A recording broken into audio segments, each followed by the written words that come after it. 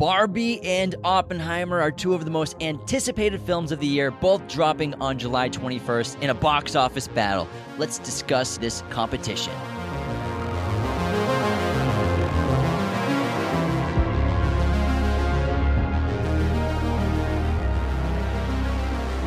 Hello, movie friends. Welcome back to Raiders of the Lost podcast, the ultimate film and TV podcast. In today's episode, we're doing a very special audio-only episode recording at Spotify headquarters. This is very exciting. We're in their studio. They have amazing microphones, and we're so thankful for them welcoming us into their studio. And we're going to discuss the biggest showdown of 2022, Barbie and Oppenheimer. It's actually 2023, Anthony. It's 2023. Oh, my God. Get the year right. And yeah, we're actually at Spotify headquarters, like Anthony said, in Los Angeles. We're recording on some beautiful Neumann microphones, the BCM 703s, so we had to take advantage of this. Sorry, no video on this episode, but available on every audio platform you can find us. Now, Barbie versus Oppenheimer, both dropping this year. So much around this buzz for this competition of these behemoths going at it. We have Universal's film versus Warner Brothers' film, and this is the first film, obviously, that Christopher Nolan has not released with Warner Brothers. He left the studio after everything that happened with Tenet, with lockdown. So Warner Brothers is distributing Barbie? Warner Brothers is distributing Barbie with Mattel. So that's why Warner Brothers put Barbie on July 21st, just to give a middle finger to Chris Nolan, even though it's Chris Nolan. The pettiness. I think you're right. A petty competition. So that's definitely why. But again, this is Universal versus Warner Brothers. It's Christopher Nolan versus Warner Brothers, basically. And I think they're two of the most hotly anticipated films of the year. It's interesting because they both come out on July 21st this summer, and then the week before, Mission Impossible 7 comes out, Dead Reckoning Part 1. So July is going to be a bonkers month at the box office. I think we're going to be pulling several billion globally that month. And, we're going to talk about these films in terms of what they're going to be about, their development, the production, the crew, and kind of gauge which will have the upper hand on that day of release. This is a speculation episode. It's all spec. Now, what I do think is interesting is sometimes when films compete at the box office, they can be kind of similar in terms of genre or what kind of audience would be interested in seeing the films. But what's really specific about this is it seems obviously the films couldn't be more different from one another.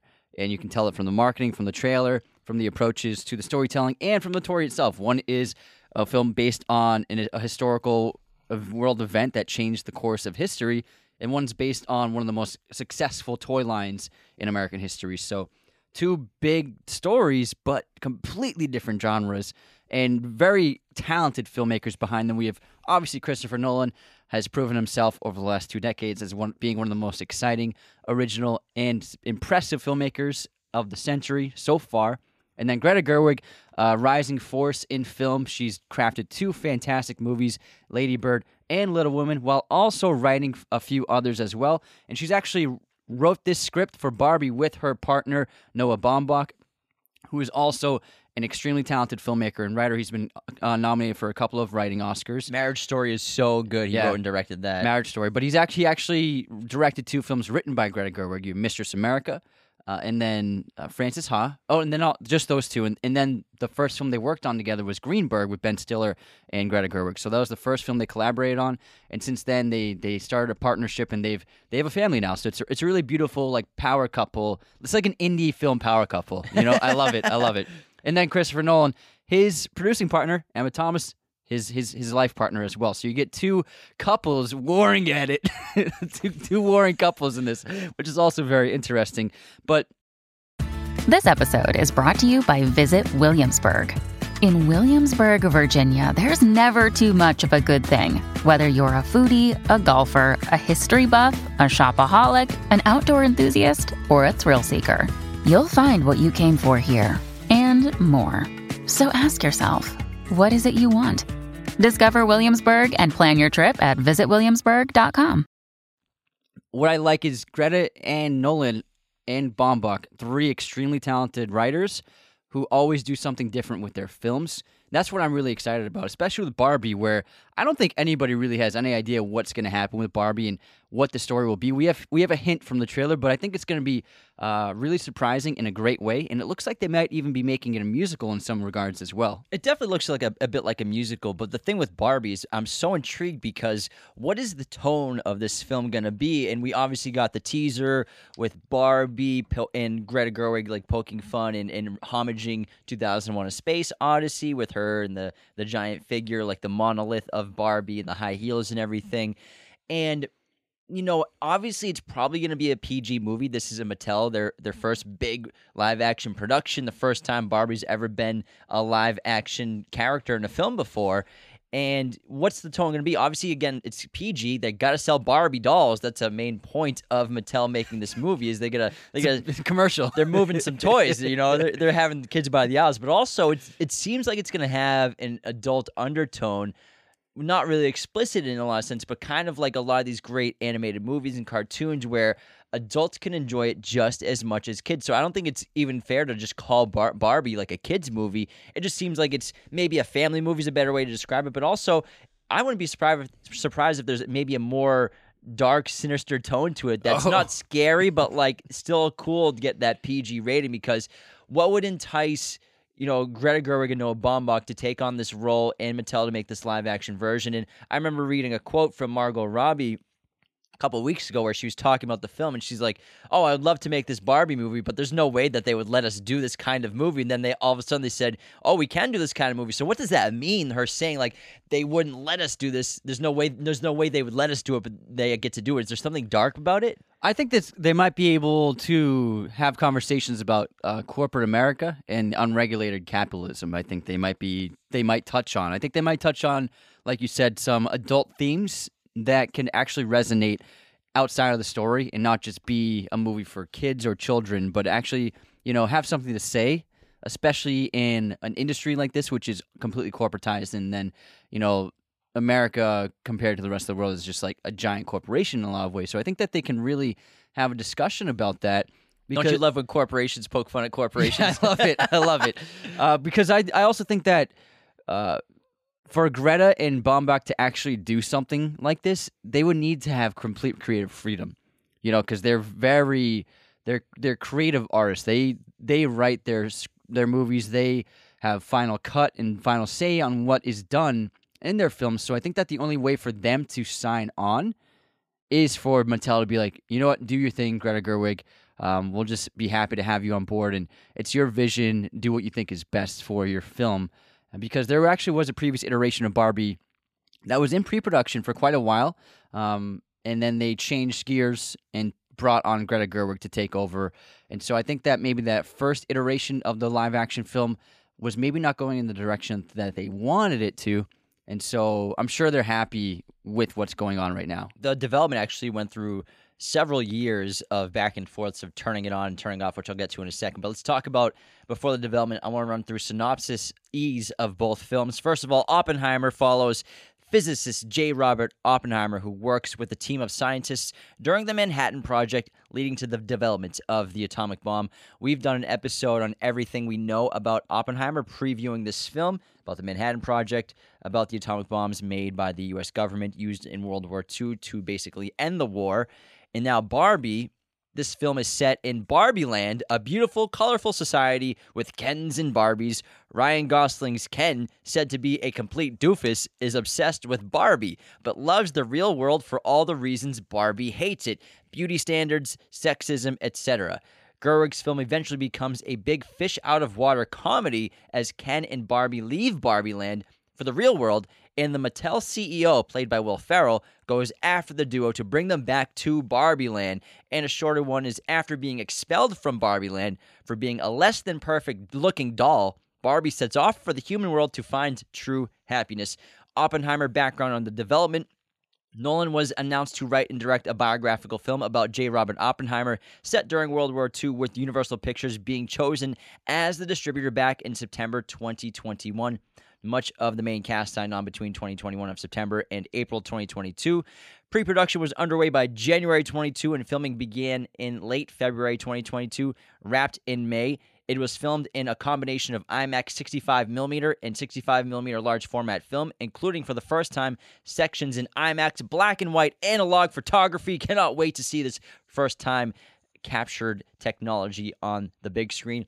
Like his previous works, obviously, Nolan extensively used practical effects and minimal computer-generated imagery. Now back on the development of Barbie. The film was announced in September 2009, originally back by Universal Pictures, ironically, with Lawrence Mark producing, but development ended, but then began again in April 2014 when Sony Pictures acquired the rights. Following multiple writer and director changes and the casting of 2 different actresses to play the title role, Sony lost the rights, and these were subsequently transferred to Warner Brothers. So it went from Universal to Sony, now Warner Brothers. They got it in 2018 of October, with Robbie in talks to star. Also, Anne Hathaway was potential lead for this role, as well as Barbie. But Robbie was cast in 2019 and also serves as producer through her company Lucky Chap Entertainment, with the production credit alongside Heyday Films from David Heyman, who obviously we all know did all the Wizarding World films and Harry Potter, Fantastic Beasts, as well as Mattel Films. This is their first live-action film, I believe. Greta Gerwig was confirmed as director and co-writer with her husband, Noah Baumbach, in 2021. Gosling and the rest of the cast were announced in early 2022. Filming took place at Warner Brothers Studio in Leavesden in England from March to July 2022. And the crews on this are really impressive. Most notably, the composers, Ludwig Göransson, who has become Christopher Nolan's new darling as a composer. And New darling? Yeah, his new muse. And then Alexandre Desplat, who has done all of Greta Gerwig's films so far. And he's without a doubt one of the greatest composers of all time already, only 25 years into his career. He's just a really magnificent composer with such an incredible body of work. But then the DPs... Well, let's stay on one at a time. Let's take our time. So the music, this is a great kind of showdown, we can say, between Ludwig Göransson and Alexander Desplat. I cannot wait to hear both scores, obviously, because I love Tenet, that movie, and the score that Ludwig came up with was phenomenal. One of the best pieces of music, and also he won an Oscar so early in his career for... What did he win for? For Black Panther. So he won that back in, what was that, 2018? And he had to have been, early 30s, maybe something like that. So he was just 16. Up-and-coming genius composer going against a proven genius composer, Alexander Desplat. Now, I am assuming that the Barbie score by Desplat is going to be very playful, and I'm guessing something along the lines of the Grand Budapest Hotel, which is one of my favorite scores he's ever done. But I can't wait to see what both these composers come up with, especially Ludwig, because I don't know if he's ever done a sort of a period piece before, and what kind of music Christopher Nolan's going to want for this film, because obviously the sound design is going to be incredible for these huge set pieces. If a bomb actually gets exploded in the film, we don't know yet. But I'm so curious what he comes up with. But then the playfulness, the Barbie sounds, maybe Alexander Desplat will play with, and I think he'll have so much fun with it. And both composers, they actually are very different in terms of their style. Desplat will not use any electronics. He actually still just use primarily instrumental work, and that's basically it. He also conducts his own orchestra, and he writes every single note, every single page of his compositions. He's very meticulous. It's very rare for a composer to also conduct the orchestra in this day and age. But he never uses electronics. I can't think of anything that he has. And then you look at Ludwig Göransson. He does both. He is actually like a prolific instrument player. He can play all sorts of instruments, and many of his scores, including Tenet and the Mandalorian scores, he played many of the instruments you hear on screen, and he has a big collection of instruments. So it's really interesting to see someone have a complete grasp of musical production, to not only just be an expert composer, recorder, mixer, but also an actual player of instruments. And he's able to take a simple instrument like a guitar and play a few notes on it, but then he turns it into like the main theme for Tenet. You know what I mean? He has an amazing ability with computer software to transform simple things into the most amazing sounds you've never heard before. I saw this interview on Tenet, and he just said I just use guitar mostly, and he would just modify it and throw effects on it and create a lot of the soundscapes you hear in that movie. And so I'm guessing with Oppenheimer, it's going to be kind of similar, where he's going to embrace both physical real world instruments and then creating his own sounds. And I'm guessing from the IMAX trailer, we just saw it a few days ago when we saw Evil Dead in IMAX, I think that we heard a lot of some of the themes of Ludwig's score, and it seems like if Nolan, he often likes to connect themes and actual sounds from the movie into the score and incorporate them that way, whether it be a ticking clock or things like that, or the Edith Piaf song in Inception. So I'm guessing that they did a lot of recordings of explosions of all sorts, and I'm guarantee you Ludwig's playing around with those sounds to help craft the music and the actual sounds we hear on screen. Yeah, like those atmospheric, Yeah. like things like that. I can't wait to see and listen to it. That actually reminds me of I was watching an interview with Denis and Hans when they were promoting Dune, and they were talking about the bagpipes and how Denis is like, I need bagpipes. That's what I want for the sound of House Atreides. And, they get off the ship and the bagpipes guys are playing. And Hans told him, like, at the talk show, like, oh yeah, those aren't bagpipes. He's like, what do you mean those aren't bagpipes? He's like, that's actually a guitarist, and we just played around with it. And Denis like, oh my god. So he tricked Denis into thinking that the guitar sounds that he modded were bagpipes. So that's really interesting that Ludwig does the same thing. Is kind of a genius at creating sounds with different instruments, and you don't need bagpipes to create bagpipes these days, which is really fascinating. There are different kinds of composers, and I think that Ludwig is someone who is very similar to a Hans Zimmer. And that's why Nolan likes him so much. Exactly. And then there are composers who are very much like Alexandre Desplat kind of composers. So like a Giacchino, John Williams. Exactly. They're not going to use too much electronics or modify their music in too many ways. And Desplat is someone he likes to have the whole orchestra there as well, as opposed to recording in sections and beats here and there, getting just the brass or just like one player to throw in there, private sessions, Zoom sessions. Like composers like Ludwig, they'll happy to record someone across the world, and they don't have to be in the room at the same time. But Desplat likes to have the whole orchestra together in one big room and record the sound that way. Yeah, so I can't wait to see the battle of the music. But before that, I want to talk about the battle of the box office potentials. And I actually made a list of the rankings of Christopher Nolan and Greta Gerwig's box offices in their box office weekend. So Christopher Nolan's box office career, his office ranks are Dark Knight Rises at number 1 with $1.1 billion, Dark Knight at number 2 with $1 billion, Inception $826 million, Interstellar $677 million, Dunkirk $525 million, Batman Begins $371 million, Tenet made $365 million. Again, that's when theaters were mostly closed and had a terrible opening weekend, but eventually somehow made $365 million. Insomnia, $113 million. The Prestige, $110 million. Memento, $40 million. And then following his independent film that he made on $10,000, made $240,000. What a track record! Even to have The Prestige make over 100 is wild. And man. really, Tenet's the only one that technically lost money. It's probably made up. It's made in profits rentals, since I think. then. Yeah. But again, that was such a rare circumstance where the entire planet shut down and theaters shut down. We drove to San Diego to see that movie. We're in the number one market for theaters in America, and we had to drive 2.5 hours to see the film. So that's a testament to how well the film actually did do, and it did very well globally at that time. But it was in theaters for a long time. And it was just making, $5 million a weekend here, $6 million there, and it just had long legs.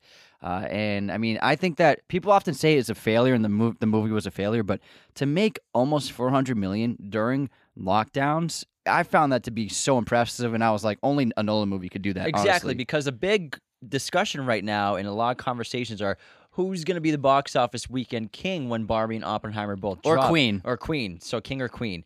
Now, Greta Gerwig's box office rank, she's only made 2 movies. Little Woman grossed $218 million globally in 2019, and then Lady Bird pulled $78 million globally in 2017. Now let's talk about the opening weekends. For Christopher Nolan, his number one opening weekend was The Dark Knight Rises with $160 million, The Dark Knight with $158 million, Inception $62 million, Dunkirk $50 million, Batman Begins $48 million, Interstellar $47 million, Insomnia $20 million, Tenet $20 million, again with most theaters closed. The Prestige $14 million, Memento $235,000, and following $48,000. Can I stop you right here? Yeah. So The Dark Knight at $158 million. It's often cited as it was a box office record breaker at the time. Yeah. And now it's just been nothing. It's been destroyed. You know, I think Avengers made $206 million opening weekend. If a big corporate movie doesn't make $150 million, then it's weird. But you got to keep in mind, I think The Dark Knight could have pulled in $200 million. But keep in mind what happened opening night of Dark Knight. Yeah. Dark Knight Rises. I think The Dark Knight Rises could have made $200 million. It made $160 million, but I think it could have made $200 million. But during the midnight screening, and the event in Aurora, I think it prevented lots of people from going to the movies that weekend. So I think that And the following weekend, probably. I think if that film had a normal release in an event like that didn't happen, I think that Dark Knight Rises could have pulled at least $200 million easy. But also, this was before the previews on Wednesdays and Thursdays, where Thursday, like a movie comes out Friday officially, but you'll see 37 screenings at your local movie theater on Thursday, then 17 screenings on Wednesday. So that's really technically now we have 5-day opening weekends. Yeah. That's why the box offices keep getting bigger and bigger, because they're getting these loopholes in to have massive box offices. But in 2008. To have $160 million, that was a record-breaking opening weekend. That was unheard of with The Dark Knight. Again, it was just midnight openings, too, on that Thursday nights. And now Greta Gerwig's box office opening weekends, The Little Woman, that film pulled $16 million, and then Lady Bird, $364,000. That was just like a word-of-mouth juggernaut eventually. So the box office for the opening weekend of both these films, when they come out on July 21st, for me, it's kind of up in the air, because clearly Greta is also proven to be a box office force. I mean, Lady Bird pulling $78 million on that was a $3 million budget, something like that, $4 million. And then Little Woman pulling $218 million at the global box office. Huge numbers for small productions, but her opening weekends aren't super strong. However, with the IP of being a Barbie film, and the hype for this movie is huge. And the stars. Yeah, and the stars as well. I can expect this to... I guarantee both pull $100 million opening weekend, but it's going to be who's going to edge out the other one. That's the real curiosity here. So I don't think for Nolan, his non-IP movies, they never have $100 million weekends. He's never had that outside of Batman. And so my guess for both films, I think both films will track around 60 to 70 million opening weekend, because also keep in mind, July's packed. Mission Impossible 7's coming out the week before. So it's not like everybody's going to be able to see that in its opening weekend. So I think a lot of people will still be seeing Mission Impossible this same weekend. That being said, I don't expect either film to make $100 million, even without Mission Impossible. I would say, at first I thought Oppenheimer was going to be tracking higher. I think Oppenheimer could make more in the long run, but I don't think anyone was anticipating the memification of Barbie and the social media superstorm it ended up becoming. From day one, And so I think that social media has become extremely excited about Barbie in a way that it reminds me of the Minions fad for Minions The Rise of Gru last year. The boys wearing suits and bringing bananas. Exactly. So I think it's kind of like this thing where, you can't predict social trends. It's impossible to predict that a movie will catch on. Nobody thought that, just Oppenheimer and Barbie being released the same day would create this media meme superstorm of the boys wearing suits going to see Barbie. 2 tickets to Barbie, please. You know what I mean? Or like the Travis Bickle, all the boys watching Barbie in theaters. Exactly. So I think the memification of Barbie has created a real firestorm of economic success predictions for the film. I think the film will do very well. I'm guessing I don't think either film will hit $1 billion. I do think that Oppenheimer will track to about 700 to 800 million, kind of, because Dunkirk made almost 600 million, but I think this movie is a lot more appealing to audiences, especially with Cillian Murphy in the lead role, as well as a bunch of other superstars, whereas Dunkirk had no famous actors outside of Kenneth Branagh, Tom Hardy, but he had his face covered the whole time. Harry Styles. Harry Styles. But I mean, he not as an actor. You know what I mean? Yeah. It's not like he's on the poster. Yeah, exactly. So you have a lot of extremely talented and very loved actors in Oppenheimer, which I think will give it the edge over a couple of the more recent Nolan movies. I expect this to be Nolan's most successful movie since Inception outside of his IP films.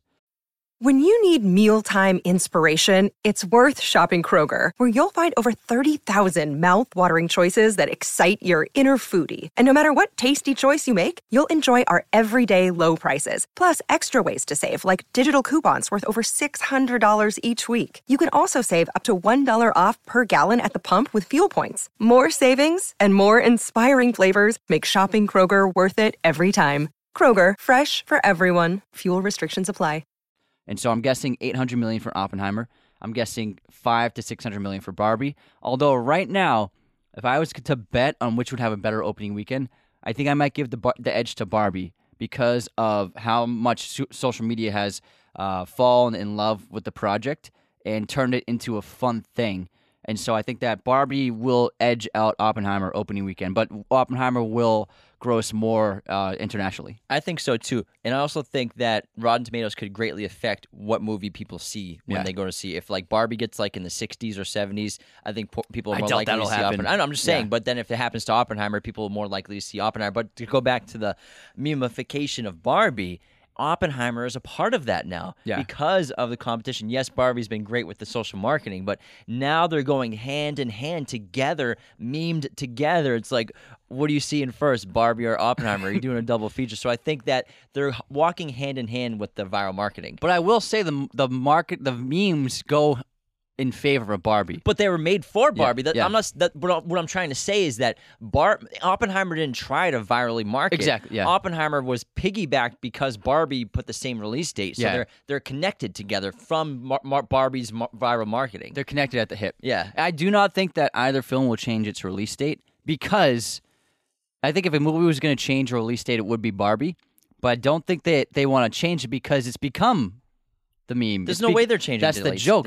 All these rumors about Oppenheimer changing its release date and then Barbie might go the week before. I don't see that happening because the appeal, the whole joke, the running joke for the past year has been Barbie, Oppenheimer, same day release. It's great for both films, and it's actually bad for Mission Impossible. Exactly. And so I think that it would actually hurt to not release them on the same day. Yeah, they're not going to not be released on July 21st. And imagine, I mean, there's never been a double feature kind of day like this, I think, in recent memory or ever, where everybody wants to see two films in one day on their release. You know what I mean? Everybody wants to do this double feature. It's sort of like the film bro, film and girl versus the casual moviegoer in a lot of ways. So I think that's a lot of fun as well. But what I think gives Barbie the edge over anything is, and it's something I didn't realize until the last month or so when I was really thinking about how Barbie can be so successful. And I was thinking, you know what?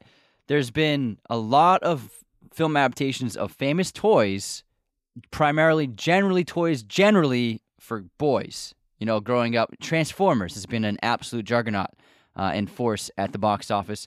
I think that I didn't factor in the fact that how many tens of millions of millennial women or even older women grew up with Barbies, played with Barbies all of their childhood, and now they're finally getting their childhood toy, someone they played with and did all these imaginary things with as children, is finally going on the big screen.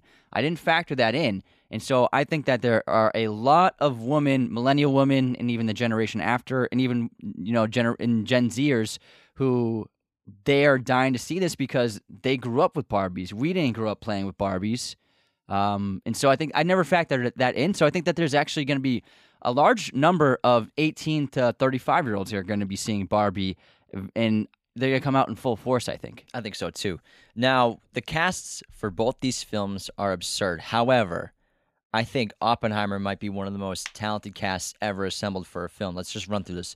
Obviously, we have Cillian Murphy in the lead role of J. Robert Oppenheimer. We have Florence Pugh, Matt Damon, Alden Ehrenreich, Emily Blunt, Robert Downey Jr., Gary Oldman, Josh Hartnett, David Dastmalchian, Gustav Skarsgård, Jack Quaid, Rami Malek, Kenneth Branagh, Dane DeHaan, Olivia Thirlby, Alex Wolff, Tony Goldwyn, Casey Affleck, Michael Angarano, James D'Arcy, Josh Peck, Scott Grimes, Matthew Modine, David Krumholtz, and who else would? Jason Clarke, Benny Safdie, Matthias Schweighöfer, Emma Dumont, Dylan Arnold, Tom Conti. This cast is absolutely stacked. It's ridiculous. We have so many Oscar winners and Oscar nominees. Not just Oscar winners. You have 2 Oscar winners for lead actor. So 2 leading actor Oscar winners, and they're like the 8th and 10th build.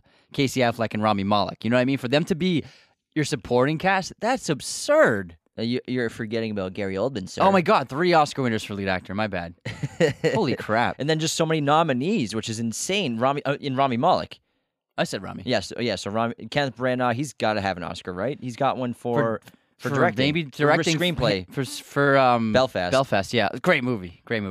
So the talent on this cast is absurd. so many generational talents as well as young talents, and it's insane. Only Chris Nolan can get this. I think It's one of the more impressive casts I've seen in a long time. You look at something like The French Dispatch was very impressive, but I don't know. I mean, I think this might be an even more impressive cast than French Dispatch. It's possible. I think so. But then Barbie, if you want to list off those actors Yeah, as so well. so Barbie's cast also has Oscar nominees and winners. We have Margot Robbie as Barbie, Ryan Gosling as Ken, Ariana Greenblatt, Helen Mirren, who's going to play the narrator, Simu Liu, Will Ferrell, Emma Mackey, America Ferrera, John Cena. He'll be invisible on screen the whole time. You won't know where he is. Nicola Coughlan, Michael Cera, Kate McKinnon, Harry Neff, Rhea Perlman, Rita Aria, and then also Kingsley Ben-Adir, Dua Lipa, Nguto Gatwa, Issa Rae, Scott Evans, Connor Swindles, Jamie Diatrio. So many great actors and actresses in this film. Yeah, it's another great ensemble. But I will say this is more up-and-coming actors. They're still establishing their careers. And a pop star. Yeah, You know? yeah, and a pop star as well. And I would say, I mean, there's too many proven, long-standing actors in Oppenheimer. I think that gives it the edge for sure in terms of the overall cast. Both really impressive. Yeah, casts, though. absolutely, yeah. Now, I think it was smart for Gerwig to go with an ensemble and not just make it just a Barbie movie, but to really make it a strong ensemble. super curious to see the rest of the cast as well in their roles because there are going to be multiple Kens, multiple Barbies. The trailer was really fun, how it's going to poke fun at that. Now, let's get into cinematography. We have Hoyt van Hoytema, who is Christopher Nolan's darling, as Anthony would say, since Interstellar. His bro. And then his camera bro. Rodrigo Prieto is doing Barbie. Now, Rodrigo has done a bunch of Scorsese films. He's his go-to guy as well as so many others. These are two incredible artists, visionaries behind the camera. Hoyt obviously really took Christopher Nolan's aesthetic vision to a new level, I think, working with the IMAX cameras and just them developing those lenses and cameras together with IMAX and just their experience together working with them. And then Rodrigo Prieto, like, I didn't even know he was doing this film until I looked it up the other day. Like, what a decision by Greta Gerwig to hire him. I think he's one of the most underappreciated cinematographers working today because I think that someone like Greg Fraser gets a lot of attention, Roger Deakins, obviously, but Rodrigo Prieto is really an incredible figure in the world of cinematography. For Scorsese to just be like, you're my guy, you're my cinematographer for the last 15 years is just incredible. And outside of Scorsese, he's made a lot of incredible films as well. But Brokeback Mountain, Yeah, Brokeback, Babel, yeah. Argo. to do Ben Affleck and nearly two Ang Lee movies in a 5-year period, that's absurd. Like, he just works with the best of the best. And there's a reason. I think that Brokeback is one of the most beautifully shot films of the century. And then Silence, which he made with Martin Scorsese, is another one as well. A very underrated, underappreciated film from both Scorsese and Prieto. And I think it's really smart for Gerwig to hire someone who's so accomplished because it looks like the production design and the lighting of this film has only been teased for Barbie. We've seen just a little bit of the real world stuff, but I really love the production design of Barbie Land and how it looks like it's all plastic and you can see the horizon line. You can see the studio walls in the background. You know what I mean? It looks like a set on purpose. And Look at this picture. Where's the horizon? Is it interesting? It reminds me of, I said in a past episode, reminds me of Elf and the North Pole, where you have Will Ferrell and he's on a set. It's clearly a set. You can see that the sky is just painted on the wall, and you can actually see like where the floor and that wall connect. But it's meant to be like that. And I like that it looks like that for Barbie, where you can tell it's a set, but that's the whole point. It's all about imagination. They don't have to film this in the real world. I think it's smart to film Barbie Land in a studio and make it look like it's filmed in a studio, not make it look like it's filmed in a studio and make it not film it in a studio and make it feel like it's real, but to film in a studio and make it look like a studio. I think it's a great decision by the team. And so I'm really looking forward to seeing that entire sequence about what I would guess is the first act of the film. This episode is sponsored by our friends at movieposters.com, the #1 place to get your posters online today. Head on over to movieposters.com and use our promo code Raiders10 to get 10% off your order today. Our set in-house is decked out with so many of these amazing posters, high-quality prints, the best you can get for your money. They have all sorts of sizes, framing, and even backlighting for your poster needs. So if you need to get a movie poster for either yourself or the movie fan in your life, head on over to movieposters.com and use our promo code Raiders10 to get 10% off your order today. And Oppenheimer looks absolutely stunning and gorgeous. Like we said, this is going to be the first film ever shot with IMAX 65mm film, which was specially developed for this movie. And it's got all the elements of Christopher Nolan's recent films with the great aesthetic and the close-ups, the wide shots, the creativity, the colors. I love the colors of this film are just like so much red and orange for the power of the sun, and then the black and white, which we can assume will be flash-forward sequences. He said he's going to use color in black and white film as sort of a storytelling nonlinear device. I'm assuming just like he did with Memento. He didn't confirm it's nonlinear, but he said it's like when he did Memento, going back to that kind of storytelling device with the colors of what you're using. So it seems like, I'm guessing present day will be black and white. That's where Robert Downey Jr.'s character is, and it looks like when Oppenheimer will be on trial and being questioned and obviously interrogated by the U.S. government, as well as the color sequences will probably be in the past, which will be the majority and bulk of the film of developing the Project Manhattan. And I mean, just looking at Manhattan Project. Yeah, that trailer, seeing it on the big screen, it's just so impressive. And what IMAX film can do, it really is the most beautiful way to shoot a film and the most incredible, highest quality image that can be produced right now in the current moment is with the 65mm IMAX film. And so few filmmakers are doing it to this day. It is very pricey. It's very expensive cameras, and it's very expensive film. And so not everybody can use it. So I think it's great for filmmakers like Chris Nolan, like J.J. Abrams, and a handful of others who, you know, since their productions can afford it, and since they have it in their clauses basically with the studios to be like, I'm going to shoot this how I want, and the studio basically just says, yeah, do whatever you think is right. You earned it. This guy's made a lot of movies that have made a lot of money, so he's earned the right to spend all the money he wants to make sure the image is captured the way he sees fit.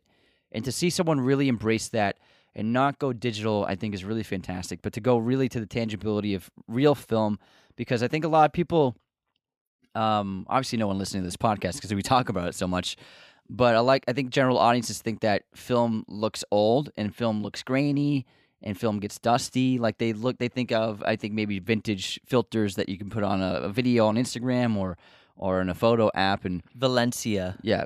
I think that people think that film means it looks old, whereas quite the contrary. Film, especially in this high quality format, is the highest caliber image that can be captured on screen and presented to an audience. It is number one in terms of quality. And that's something that I think audiences are beginning to maybe slowly understand when more filmmakers start using it more often. Now let's get into another aesthetic of film that we adore, production design. We have Ruth DeJong doing Oppenheimer versus Sarah Greenwood, who is doing Barbie. Now, Ruth DeJong, she's done a bunch of... This is her first film with Nolan. Yeah, first Nolan film, but she's done work on Terrence Malick films, and there will be in Paul Thomas Anderson films. She was art director on Knight of Cups, Inherent Vice, The Future, as well as worked in the art department on Tree of Life, The Master to the Wonder. She's been a production designer most recently on Manchester by the Sea, Twin Peaks, the 2017 show. She did 18 episodes, Yellowstone, and now she's Jordan Peele's production designer. She did Us in 2019 and then Nope in 2022. And I'm sure Jordan Peele and Chris Nolan, being friends, they linked.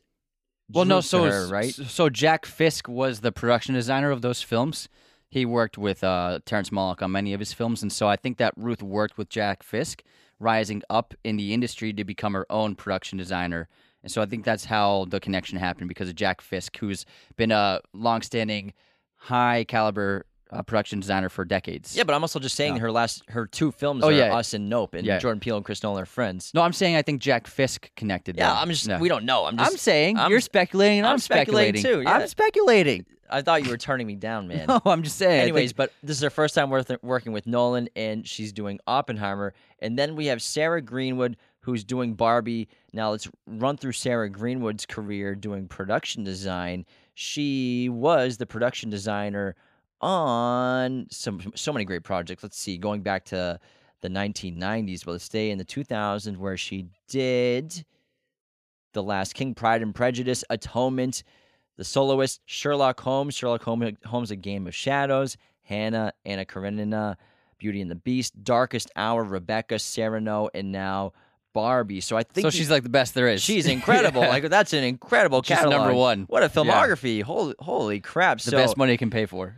Goodness gracious. So again, Greta Gerwig making a great decision by finding a very experienced and effective and talented production designer. Well, I've seen so many interviews with so many of like the greatest directors. Nominated for 6 Oscars. Jeez. I've seen so many interviews with so many of the greatest directors ever, and they often say something similar along the lines of, if you surround yourself with talented people, it just makes the movie that much better. And that only makes sense. I mean, and for someone like Greta and someone like Nolan, they have the pull where I'm sure everybody wants to work with them. And everybody is just like waiting for that chance and opportunity to work on a Nolan movie or to work on a Greta Gerwig movie. So I think that they have a lot of pull in the industry to really, when you get to that level of being a filmmaker, you can really just pick and choose amongst the best of all crew departments, which really excels your film exponentially. If you bring the camera, if you bring in your camera crew and your cast, and you're in a beautiful set and have an amazing DP, fantastic wardrobe, it's like, and then talented actors, all you gotta do is start recording, you know? Basically, just turn the camera on, Yeah. and you're gonna get something really good. And so I think that, it's always important to pay respects not just to directors but to the entire teams. We often try to talk about the crew departments in our reviews of films, and I think it's important to understand that this is a huge collaborative process amongst many different departments, which is why I think that Affleck and Damon's new movie of getting those department heads cuts of the box office is such a great idea, and hopefully is implemented into every film production. I think that eventually that should be like a standard practice where your cinematographer or your production designer, they should be getting a cut of the back end of the box office and all proceeds of the film. To that being able to reward them outside of their upfront fee, I think is just something that should happen to everyone. Now, this is the first time that Christopher Nolan hasn't worked with his usual production designer, Nathan Crowley. He's done every single one of his movies except for Memento and following of course. So Nathan Crowley did Insomnia, Batman Begins, The Dark Knight, The Prestige, Dark Knight Rises, Interstellar, Dunkirk, Tenet. That's every Nolan movie, right? Oh, no, Inception's not on here. So everything except for Inception and Memento, Nathan Crowley has done for Christopher Nolan. I'm assuming it's because he's busy on Wonka. Maybe that's why it didn't work out, scheduling conflicts, just like how Hans Zimmer hasn't worked with Christopher Nolan on Tenet and won't be working with him on Oppenheimer because he's been busy with Dune and Dune Part 2. So that's my assumption, is maybe because he already signed on to Wonka, he wasn't able to do Oppenheimer. He's also doing Wicked right now. Okay, yeah, so Wicked So I think it's too. both those things. I think that my guess is that Wonka and Wicked shot back to back almost, and so he probably signed on to Wonka before he signed on to Oppenheimer, and then he just had no time to fit in his schedule, and then took Wicked instead. Yeah, because he's done 8 of Christopher Nolan's movies, which is insane. Yeah, but he's still. I mean, Nolan's changed DPs and hasn't lost a step. So, but I mean, it's important for directors to. If they like working with someone and they trust them, it's important to them to have someone I can trust and can translate my vision onto the screen, where I don't have to. I think that also, if communications can be easy with someone you've worked with for 2 decades, like that is just such an instrumental part of filmmaking and collaborating in any group setting. And so it would take you have to be a great director to be able to, okay, I don't have my trusted DP, I don't have my trusted production designer, but can I make it work with someone else? And so that's important to be able to. I mean, you can't get the same person every time, but I mean, I'm guessing it's definitely scheduling conflicts, because even Hans and him, I think there was rumors that like Hans and him had a falling out or something. They just scheduling didn't work out with Dune. And I saw an interview with Nolan where he was talking to Villeneuve. They did a screening of Dune, and he called Hans my old friend. He's like, how was it working with my old friend Hans? That must have been wild. So I'm guarantee you Hans and Nolan are still on great terms. They just it doesn't always work out. Yeah, they're busy guys. Yeah. Hans Zimmer is the most in-demand film composer there is on the planet. Absolutely, Everyone wants to yeah. work with Hans Zimmer, but again, to be able to work with another composer like Ludwig and still come across with a score that sounds like it fits perfectly in a Christopher Nolan movie means that, Christopher Nolan knows what he wants and he's going to get what he wants. And the cool thing about how they got connected was he met Ryan Coogler and they did a screening of Black Panther, and Christopher Nolan said, I loved it, but who did your music? Who did the music for Black Panther? And he's like, Ryan Coogler's like, oh, this is my guy, Ludwig. And then he introduced them, and that's how they got connected to do Tenet. Oh, wow. That's fantastic. Yeah, so that's really cool. But I love how those connections get made. But, I mean, in terms of the zeitgeist... That's crazy, man. What? To just be like... Friends with Christopher Nolan? No, to be well, yeah, that too, but just Ludwig to go from... in a matter of a few years, to go from an unknown composer to doing a major Marvel film and then becoming Nolan's new favorite composer. That's wild. Well, let's not say favorite, because I'm sure Hans is still his guy. Yeah. Hans is still his guy. Yeah, I'm sure, yeah. But, his new guy. It's like, when De Niro got replaced by Leo for Scorsese movies. He's got to tell these stories with younger actors, like every time I see the images of Martin Scorsese and Timothy Chalamet in New York filming their Chanel He's commercial. vetting him. I'm like, Leo's like looking at these photos. God damn motherfucker. He's grooming him. He's the new one. He's going to replace me now. DiCaprio's going to age out eventually. Not that he won't ever. I'm just saying. It happened to De Niro. I think that too. I think that maybe because I think Scorsese will still be making films for another 15 years. I think that eventually, he'll move on to another actor because Leo will be in his 50s and 60s, and I'm sure there are going to be great stories that Scorsese wants to tell with a younger cast. I mean, he's already worked with Garfield in Driver already. Yeah, you can't have Robert De Niro and Catch Me If You Can. Yeah, it's not going to work. I'm sorry, that's Spielberg. I'm sorry. The Aviator. I mean, you can't have De Niro as the Aviator. Yeah. Being 20 years old. So it's going to happen at some point. But I love how I made a great tweet where I said that Timothy Chalamet was quoted saying that Martin Scorsese is the best director of all time. And he also, last year, his favorite movie was Top Gun Maverick. So I wrote, he's one of us. Gooble gobble, gooble gobble, one of us, one of us. Speaking of Wolf of Wall Street, Rodrigo Pietro directed it. Yeah. I mean, shot it. So. Yeah. And that movie looks fantastic. I think that movie is underrated for its cinematography. I think both movies are going to look incredible. I think they're both going to be great. They're going to be so tonally different. I am really excited to see both. However, for me, my anticipation for Dunkirk is through the roof. I haven't been this excited for a movie since probably Dune Part 1. And before that, it was probably like it's probably Dunkirk. But whenever, you all know how much we love Christopher Nolan. Whenever he comes out with a movie, we're there day 1, day 2, seeing it in theaters, so giddy. Did I ever tell you about that comment about you someone made? The comment about me? Yeah. What'd they say? So it was a video I made of you talking about how it was during our live show episode, and I made a clip on social media of you talking about how your excitement for every Christopher Nolan movie, and it's like your most exciting thing of your life is whenever Nolan comes out with a new movie. True. You're so giddy and you're looking forward to it, and it just makes you so happy when the film comes out. And then someone commented, "That's sad. I mean, that's actually really sad that that you care that much about Christopher Nolan." I love movies, dude. And I replied to him. I usually don't, but I replied, it's sad that you think that someone can't like a filmmaker. Like, you're the sad one. Passion. Yeah. Sorry, I like movies, dude. Yeah. Jesus. I know, What does yeah. that guy like to do?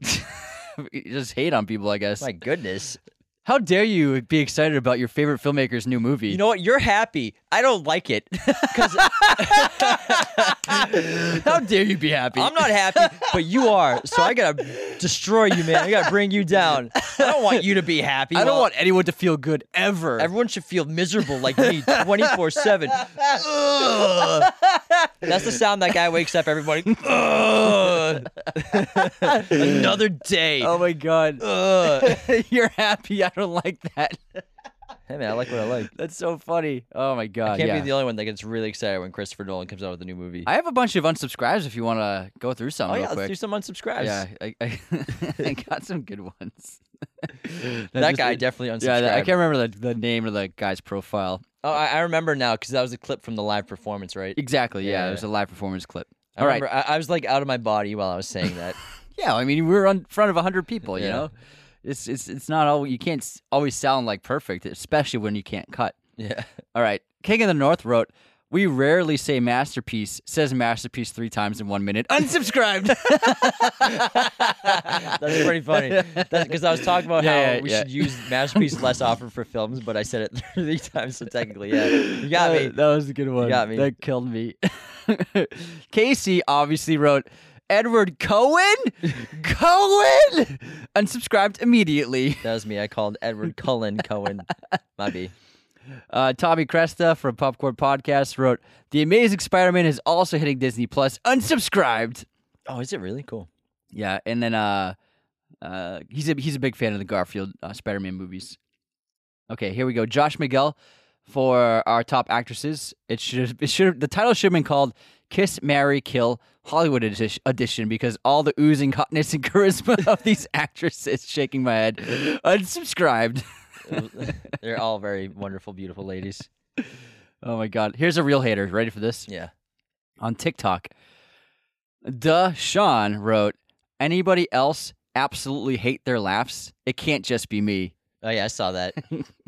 I think he's a follower though. Why do you follow us, dude? No, like he's like a fan. No, it wasn't an unsubscribe. No, because he did an unsubscribe in another comment. I remember him. Well, Sean, you gotta write unsubscribed after. I thought it was real. Yeah, you made Jimmy cry. I think he made you cry. Look how defensive you got. Deshaun, I know you're a fan, so I know you're just kidding. All right, sorry, Deshaun. Yeah. Next time, write unsubscribe. Write unsubscribe because we'll think you're a real hater. Yeah. Maybe he really doesn't like our laughs, though. Yeah.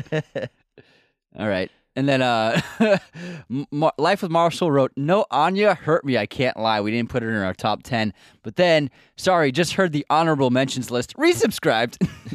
Anya hurt? Who? What? We didn't put Anya. Not putting Anya on our list hurt him. Oh, Anya Taylor-Joy. Yeah. All right. Sorry, I didn't even hear what you said. Oh, no worries. You were like, Anya hurt me. No, Anya hurt me. Gotcha. Yeah. Anya Taylor-Joy. Yeah, exactly what I said. Well, the listeners are probably like, what the hell did Anthony just say? I think everybody heard. I don't think a single person understood what you said. I'm going to do an Instagram poll. You should. Did you understand what I said? No one had any context or understood the English that you said. No, Anya hurt me. I guess I can understand the lack of context there. You got to give people context, I man. usually open with the clip. I didn't do that at that time. I'm always trying to give context because you're just running through the comments. Anyways, this is not Let's Roast Anthony for 10 minutes. Whoa. Rasco wrote, this is a great review, man, on your Last of Us Part 2 review. You did do a great job. Oh, thanks, pal. That dropped Tuesday. I do recommend Ghost of Tsushima. Its visuals, open world, and Kurosawa influence got me through 3 playthroughs. I don't have a segue into this, but unsubscribed. Whoa. And then that's all of them. I just had to get them out. They were good ones this week. So many unsubscribes. So what do you think both films will do opening weekend grosses? Well, actually, after talking through it, when I said I expected 100 mil and then going through Nolan, then we went through You were like, that sounds absurd. Then we saw Nolan's opening weekends, and then Greta's opening weekends, and then also the fact that Mission Impossible 7 will be out in theaters just for 10 days, not even. 100 mil on both is probably a lot. I would say both in the $75 million opening weekend range globally. That's healthy. I think that's pretty fair. Well, domestically, not globally. Domestic opening, what do you think? Domestic opening, I would say both around 50 to 75. Okay, all right. 50 to 75 domestic. I think that's a safe guess. I think they're going to be hot movies, but those are big box offices. A lot. Oh, yeah, that's great. Those are still huge numbers. Yeah. Like, they're both going to make That's a lot of fantastic. money, but, Yeah. I think people will be dissuaded, be like, oh, it only made $55 million. Yeah, it's not a Marvel movie. It's, I think both films will do very well. And I think that Oppenheimer will perform better internationally. I think that it'll have a better global box office run because Nolan is a big name across the world. Yeah, it's a Nolan movie, Yeah. I think it'll be huge. And also, it's very relevant. I think Europe's going to like it a lot. I don't see Barbie beating it overseas. Although I think Barbie will still do great overseas, but I think Oppenheimer will make 250 domestic, and then maybe 400 to 500 global international, and then Barbie I think will also make around 250 domestic, but then 250 international as well for about 500 million. What's also interesting about both Oppenheimer and Barbie is they both have a budget of $100 million. Wow. When was the last time Nolan made a movie for that cheap? Oh my God, I don't know. $100 million. Yeah. That's nothing. That's like the Prestige. Yeah, well, I mean, they're shooting mostly in probably a small number of locations, That's probably what it is. He's saving a ton. I mean, he hasn't had a budget that small since I bet The Prestige. Yeah, The Prestige probably. I think The Prestige had a $50 million budget, Insomnia was like I think 40 or 50. something like that. Yeah. So yeah, that's crazy. Him working on such a small budget. It's interesting. So I think it'll be a really profitable film for him in his career for sure. Oh yeah, I think Universal's like 100. That's it. That's all you need, Chris. Oh, okay. Yeah. So I think the first week or two, I think Barbie will be ahead, but I think long term, after like a month, Oppenheimer will have the global box office superiority over Barbie. Yeah, I think ultimately Oppenheimer has a larger audience. They're both going to be bangers. Yeah. Oh, for sure. They're for both sure. going to be bangers. They're For both sure. going to make a ton of money.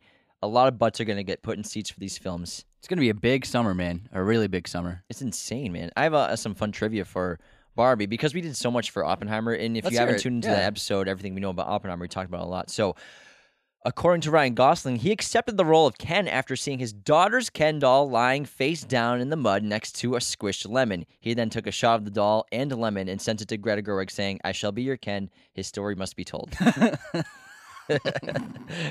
The font used in the film is based on the 1990s font that was used for all Barbie dolls, products, and merchandise in that decade. The Barbie logo usually undergoes a makeover after each generation. I didn't know that. And yeah, that's it. I mean, actually, Margot Robbie and Kate McKinnon, who both play Barbies, had previously starred in Bombshell together in 2019. In the film, McKinnon plays Jess Carr. She plays an anchor Barbie, like a news anchor Barbie, I think, Got it. called Kayla Pospisil.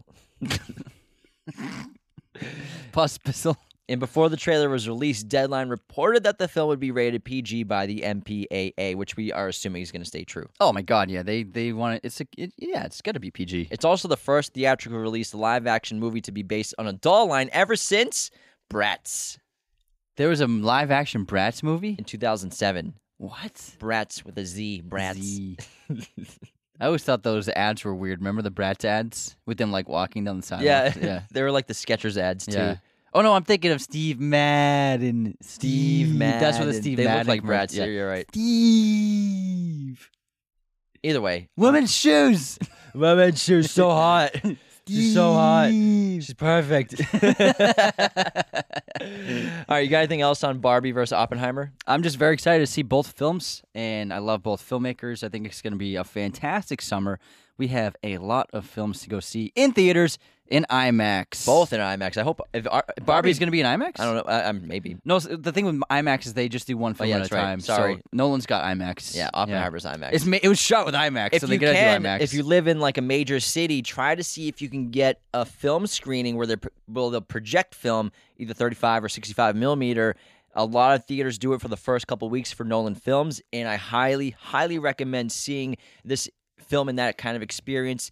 It is the greatest thing you'll ever see. I saw Dunkirk in 70 millimeter film projection at IMAX, which was incredible. We saw The Hateful Eight in 70 millimeter projection at ArcLight. So if you can see film projection for Oppenheimer, I highly recommend getting those tickets. It's incredible. It's the ultimate way to watch it. That's the way it's designed. It's the best. Well, thank you everybody for tuning into our breakdown and showdown. That was fun. of Barbie versus Oppenheimer. Liv didn't think this would be a good episode, but How do you like us now? How you like me now? proved you wrong, Liv. That was pretty entertaining. How you like them apples, If you Liv? asked me, Just kidding. We love you. become a patron today at patreon.com/Raiders of the Lost Podcast. It is the best way to support our show. It keeps the lights on. Every single patron gets access to 2 bonus episodes every week. You get the weekly chat, which is exclusively on Patreon now, as well as a weekly Patreon bonus episode of our choosing. And we have 5 different tiers: $2, $5, $10, $25, and $100. Every tier comes with a bunch of awesome perks. That $10 tier gets you access to our Discord. It's an incredible film community. We do watch parties on there a couple times a month. We just did Step Brothers the other night. It was an absolute blast. $25, you get your own custom episode. $100 tier is the ultimate package. You get a ton of other great perks in addition to a private watch party. And after 3 months in that tier, you can come on the show for a fun guest segment, bring in for the intermission, chat about the film afterwards, and it's the best. We appreciate you all so much. All of our patrons keep the lights on for the show. You're the reason we can do the show full time, as well as everyone else listening and tuning in on all the platforms we post. So thank you so much for all your support around the world, whether or not you're a patron. Wow, that was lovely. Thanks, man. What a great ending. I know, right? All right, take care, everyone. See you next time. This episode was executive produced by our chosen one patrons, Cody Moen, Andrew Hagan, Becca Keene, Benjamin Cook, Calvin Murphy Griggs, Nicholas Martin, Darian Singleton, Tyler McFly, Andrew Hagan. Our Chosen One patrons are our biggest supporters. Thank you so much. Raiders of the Lost podcast is a mirror image production. Sound mixing done by Jacob Kosler.